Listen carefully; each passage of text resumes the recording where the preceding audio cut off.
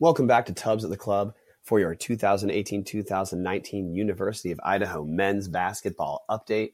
This is Brian. We've had 3 games since our last recording. We went 1-2 in those games. We're going to get to those in a second, but first, I want to go over how the team's doing overall. We sit at 3-6, which puts us in 8th place out of 11 Big Sky teams in terms of our non-conference schedule performance. We're ranked 281 out of 353 in Ken Palm rankings. Ken Palm rankings are similar to Sagarin rankings in football. It's an analytic metric that combines your in-game performance with your strength of schedule. It gives you a basic profile of how your team is. It's alleged that Vegas uses Ken Palm rankings to set lines.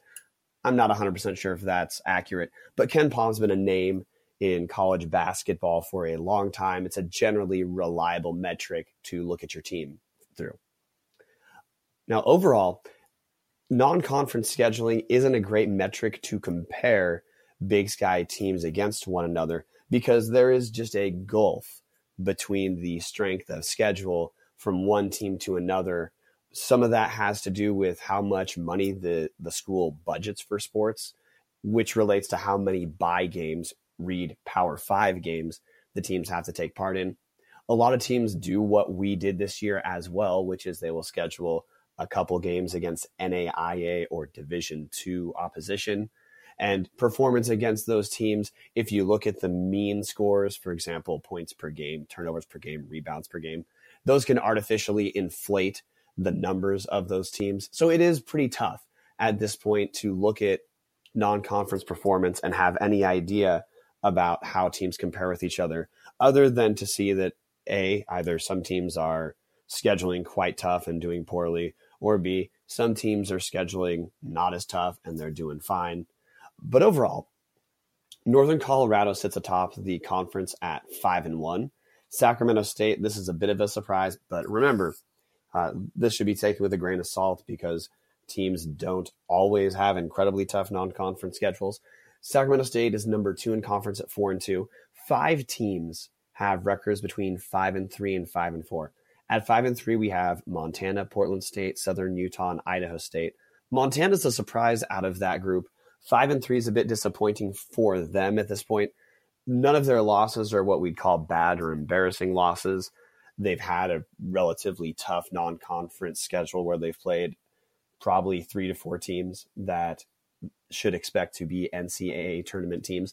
But at this point, with what Montana had returning and with some of the transfer players that had coming in, people like myself thought Montana's ceiling on the year would not be just making the NCAA tournament, but maybe winning a game in the NCAA tournament. So if that's your reference point, 5-3 is a little disappointing for them.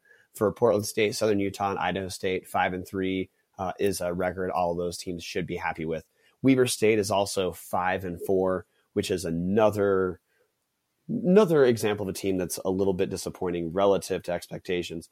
The conventional wisdom going into the year is that Montana and Weber State were their own tier within the Big Sky. Those 2 teams would walk away with the 1 and 2 seed heading into the Big Sky tournament, and we should expect those 2 would be playing for the NCAA tournament berth. Now, again, like I said, grain of salt, there's no reason to believe at this point that Montana and Weber State won't be playing each other at the end of the Big Sky tournament down in Boise. But 9 games in for Weber State, I can guarantee they feel that 5-4 is not where they were hoping to be. Now, another way we can try to look at some teams and compare them within the Big Sky is if we have any common opponents. And there's a handful. One that stands out for me because Idaho played them is UC Santa Barbara. UC Santa Barbara, as of this recording, is 6-2. They have 4 total Big Sky games. They're 4-0 in Big Sky play. They beat us 55-66 early in the year. They also beat Montana State 88-69. They beat Portland State 76-69, and they beat Sacramento State 75-58. Now, what does that tell us about us in relation to UCSB? Well, UCSB looks like they'd be a very good Big Sky team. But other than that, the gap between our result against UCSB and every other team against UCSB, which was, like I said, Montana State, Portland State, Sacramento State. Montana State's record overall is 3-6. Portland State is 5-3. Sacramento State is 4-2. All those teams, they look, based off just using UCSB, like they're probably within striking distance of each other, which is why even though we only have one Division I win so far this year, which we should be a little disappointed about, fans should not think that Idaho is going to just crash and burn throughout the rest of the year. My initial projection for the team was I was hoping for around 16 wins. We're 3-6 right now. We'd have to go 13-11 in our remaining games to get to 16 wins. I can't tell if 13-11 is generous because, again, we need to see what Big Sky play looks like. Big Sky play starts December 29th. Now, in terms of how Idaho did since our last recording, like I said, we had 3 games total. We went 1-2. First game we had was against North Dakota in Grand Forks, North Dakota. We beat the Fighting Hawks, formerly the Fighting Sioux, 67-54. Now, a thing we talked about in the last podcast is Idaho playing well in the first half and then just face planting in the second half. That did not happen in Grand Forks. We trailed by 2 at the half, and we won the second half convincingly, outscoring North Dakota 41-26. In that game, Trayvon Allen led all scorers with 19 points on 17 shots, including 4 assists, 4 steals, and 0 turnovers. Cameron Tyson, freshman, scored 13 points on 8 shots, including 4 of 7 from the 3. Jared Rodriguez almost had a double-double with 9 points and 8 rebounds. Our next game was against Washington State in Pullman, where we lost 70-90. That is where our half-to-half inconsistency came back. We trailed 40-45 at half. Then we were blitzed by 15 the second half, losing 30-45. Again, total score was we lost 70-90. Trayvon Allen scored 17 points on 14 shots in that game, grabbed 7 rebounds. He shot only 1 of 7 from 3, but he did shoot 6 of 7 from 2s. Cameron Tyson had his first bad game of the season in Pullman, scored only 3 points on 1 of 9 shooting, didn't get to the free throw line, but not getting to the free throw line is typical of his game at this point. Also, Jared Rodriguez and Markel Frazier each scored 10 points in Pullman. And then our most recent game was last Saturday against CSU Bakersfield in Moscow in Memorial Gym. That was our last game in Memorial Gym. We lost that one 67-73. It was close throughout the entire time. The result was really in doubt until the final 2 minutes of play. Our effort was relatively steady. CSU outscored us by 3 points each half. In that game, Trayvon Allen led us in scoring with 15 points on 11 shots, along with 4 rebounds, 4 assists, and 3 turnovers. Cameron Tyson had his second tough game. It wasn't as bad as in Pullman.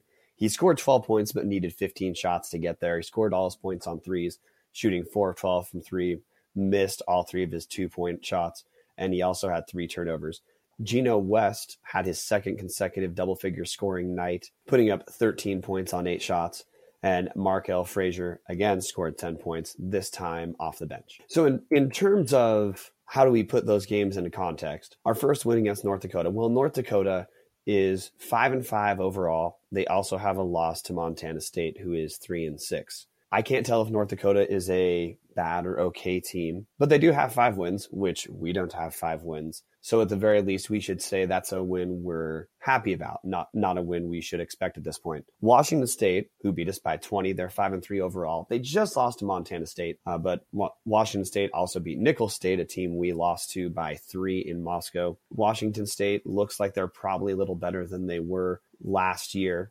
They look like they probably are definitely better than us, not just because they beat us by 20, but based off being 5-3, based off some other wins. And CSU Bakersfield, they're 5-4. They also have a win over Weber State. We stayed close to CSU Bakersfield, and we know they have at least one good win. I of course would like us to have come out of those 3-0. But if our team is staying close in games and being competitive relative to our youth, I think we as fans should be happy. Again, we're 3-6 overall. And what I'm seeing from our team is right now we are athletically talented. We have some very good basketball players, but the players' strengths are either mismatching or overlapping. And I just believe it cannot be stressed how much this team was recruited and shaped with the expectation that Nate Sherwood would be playing. And his absence, which is going to be there for the rest of the season, it's a medical issue. His absence is going to exacerbate our weaknesses, and it's also going to diminish some of our strengths for maybe the entire year, but at least until we get a little more consistency out of the younger players. Growing pains, which we talked about last podcast, are often related to inconsistency. And some of the inconsistency, I don't think we as fans should expect to go away immediately. It's problems that I want our team to deal with. And right now, our team, when we lose, it's because of a combination of 4 factors. Now, these 4 factors don't always take place with each other, but it's usually 2 to 3 of these 4 things that happen that lead us to faceplant in the second half. Those things are controlling the ball, specifically turnovers and points off turnovers, which this relates directly to point guard play. We're going with a point guard by committee right now. Second is controlling the paint defensively, which for us means second chance points. Now, I know I said defensively, and that sounds like, are we sticking with our men? What I mean is getting rebounds. And our team is not getting out-rebounded overall, but second chance points have been a killer for us in multiple games. Another area that kills us is just poor three-point shooting and having a difficulty getting good shots. These factors are all compounded by lack of wing and lack of post depth in addition to poor point guard play. Now, most of our turnovers have come at the point of attack or initiating the offense, and Nate Sherwood would have done absolutely nothing to help us there. We've also struggled with some pretty basic point guard functions. For example, against CSU Bakersfield, our guys really struggled with CSU's full court press, and their full court press, this was not Norman Richardson in Arkansas, 40 minutes of hell. This was really just a nominal press where they wanted to slow us bringing the ball up. And the turnovers that took place, it wasn't because they have these 6'9" athletes flying around intercepting passes. The turnovers and problems we had in relation to, let's say, burning a lot of the shot clock, those were all self-inflicted. And a lot of that, what it looked like was 2 things. One, there were times where it was just way too difficult for us to get the ball across the floor, across half court line against the CSU press. Now, to me, a lot of that relates to the fact that we are not playing anyone who looks like a natural point guard at point. Xavier Smith is the closest thing I believe this team has to a natural point guard. He has fallen out of favor with Verlin in the last few games. I'm not at practices. I can't tell you why. I can tell you that he has had consistency problems in terms of turning over the ball. He is pretty good at driving, but he is not a great shooter. Like I've talked about in prior podcasts, we have had some shooting difficulties. And the guards who've been playing point guard, what they look like are combo guards, which combo guard is usually a euphemism for a shooting guard who is shorter but is not tall enough to guard wings, so we put him at the point. Gino West has been playing point for us, but Markel Frazier, who's a wing, has had some point guard duties. Trayvon Allen has had some point guard duties as well, but we're playing him mostly off the ball, which I think is the right thing. But against CSU Bakersfield, like I said, we were really struggling with their press and getting the ball up.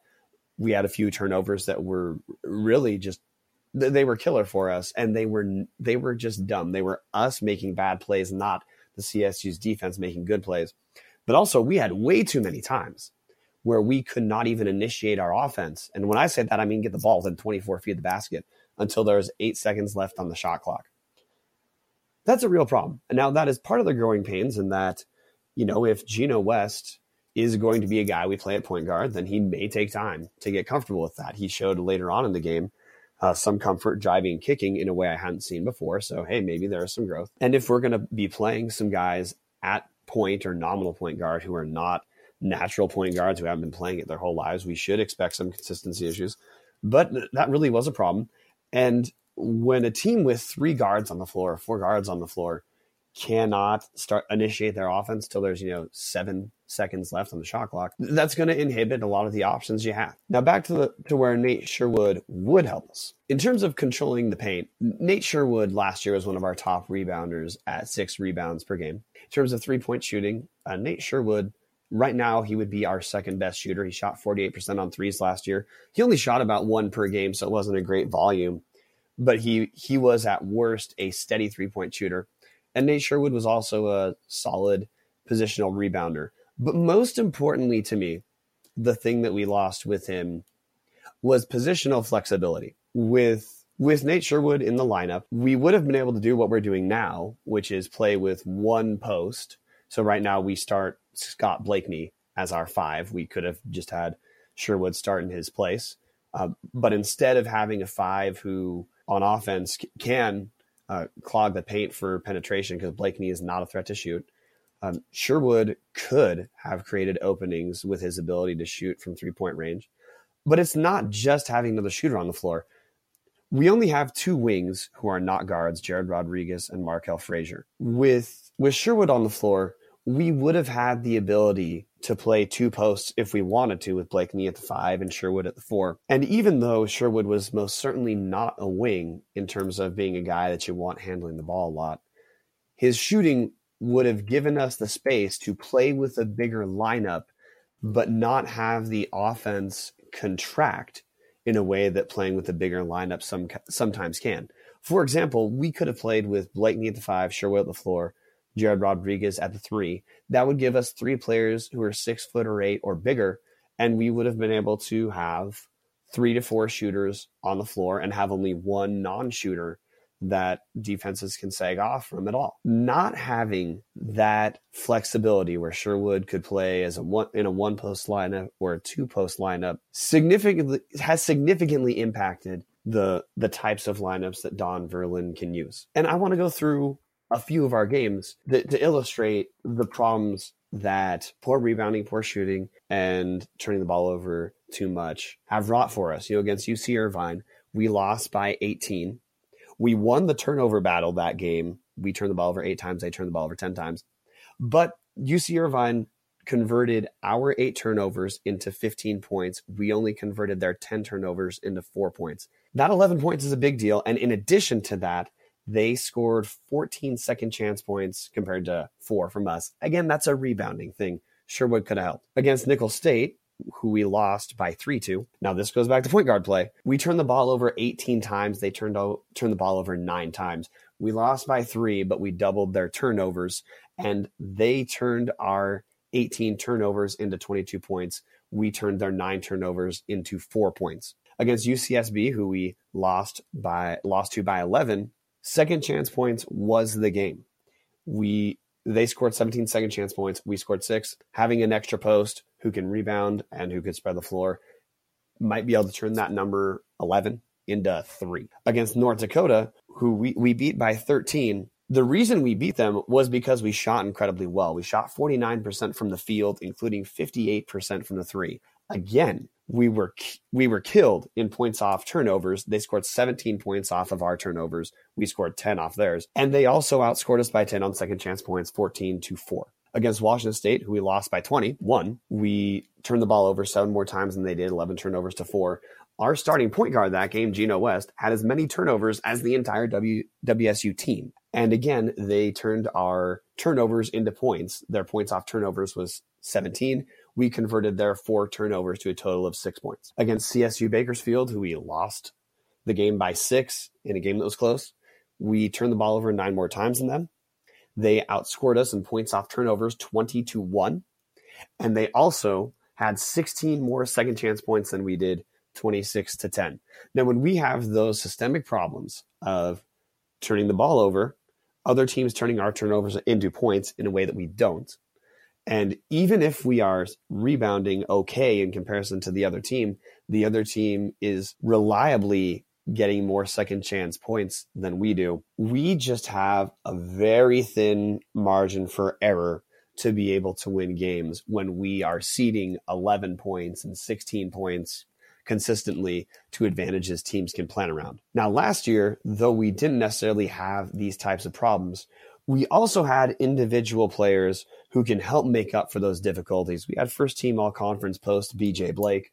We also had Vic Sanders, who was not first team all-conference. I believe he was second team, but he was by far our best player. And to me, talent-wise, he was one of the top 4 players in the conference. This year, we have 2 quite good or quite solid guards, Cameron Tyson and Trayvon Allen. Both of them have specific things they're strong with, but they also have some pretty meaningful shortcomings at this point in their career that stop either of them from being the type of singular force that can make up for the amount of ground we are spotting teams by allowing the amount of second chance points or by the amount of turnovers and points off turnovers we get up. Cameron Tyson is shooting around 50% from threes at around 7 threes per game.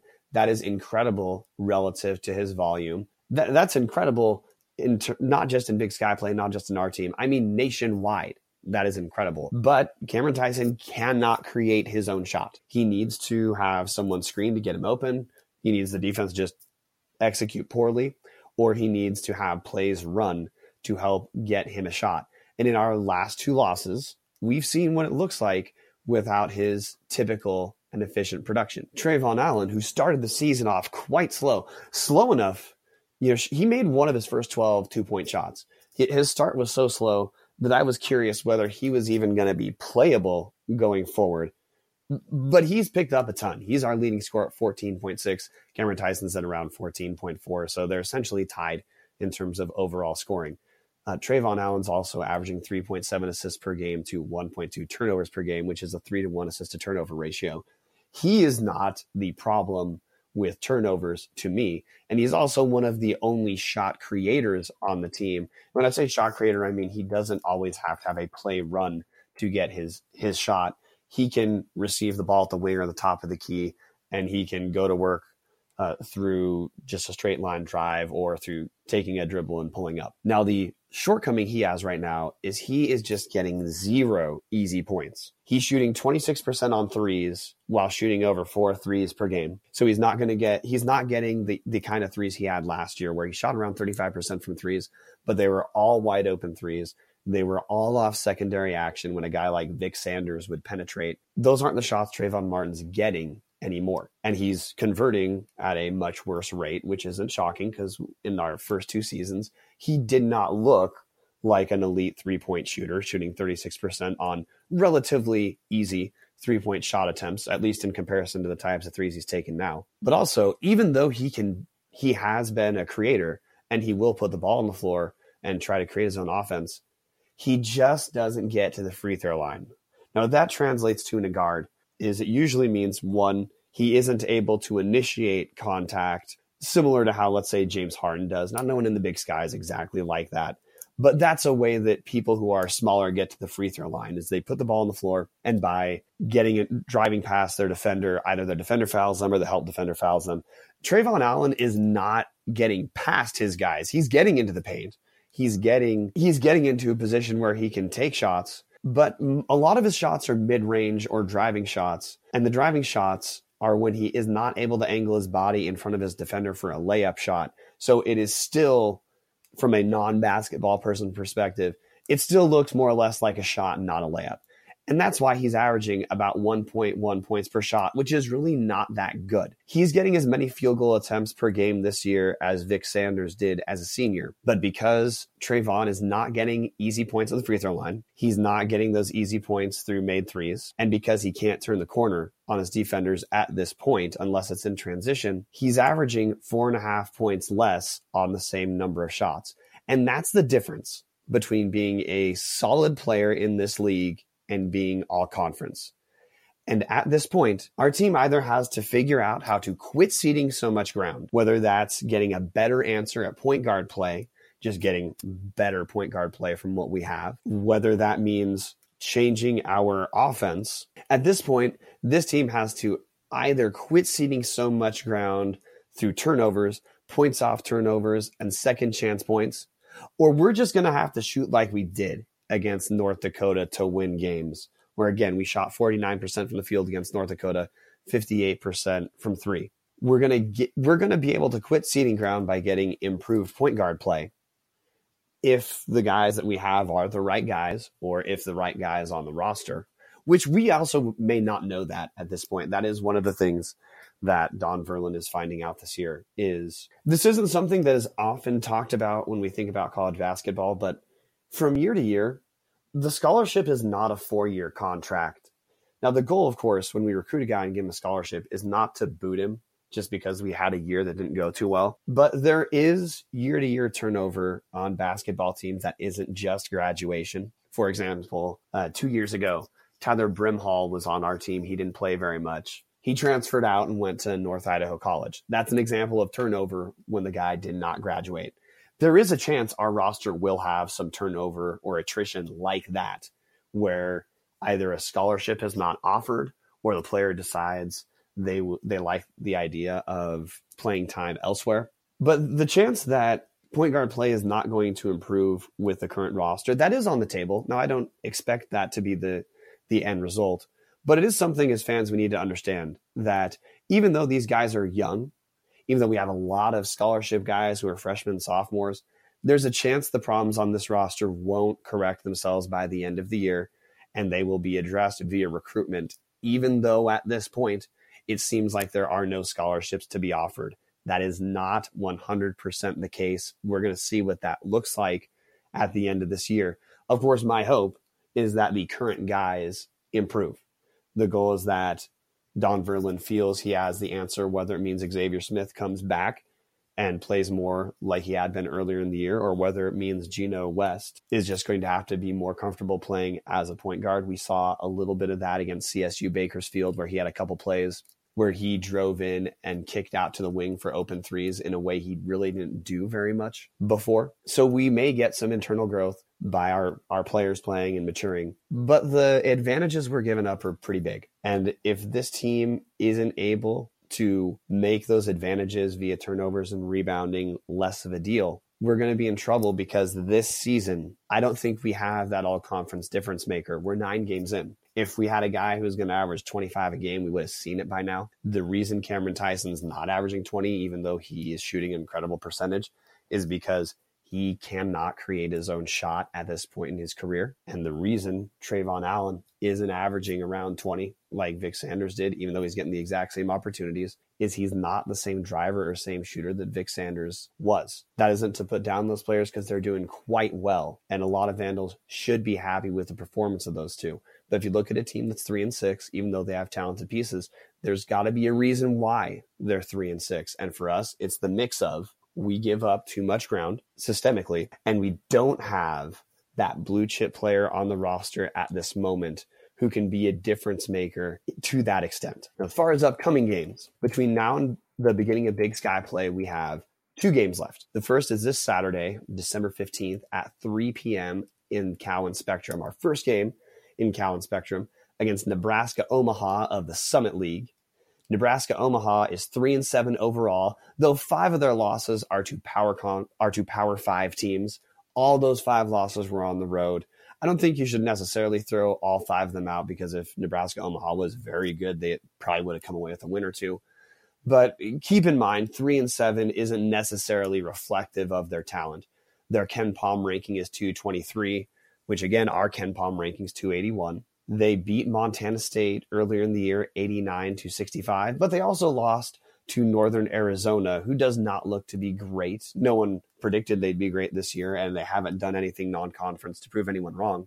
They lost to NAU 66-76. Nebraska Omaha is led by senior Zach Jackson. He's averaging 19.8 points per game, shooting 46.8% from 3 on 4.7 attempts per game. The second leading scorer is JT Gibson, another guard, averaging 13.8 points per game on 43.9% from 3 on 6.6 3-point attempts per game. Nebraska Omaha is a team that likes to shoot some threes. You can watch them, again, that's Saturday in Moscow at 3 p.m.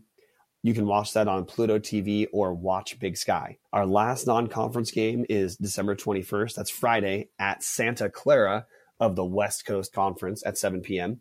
Santa Clara is 4-6 overall. Their Ken Palm ranking is 265. They have lost to UC Irvine 49-61, who we played UC Irvine earlier, lost to them as well. Santa Clara also beat Northern Arizona 81-74, and they lost to Idaho State 66-68. They're led by sophomore guard Taj Eddy, who's averaging 15.7 points per game, shooting 39% from the field and 39% from 3.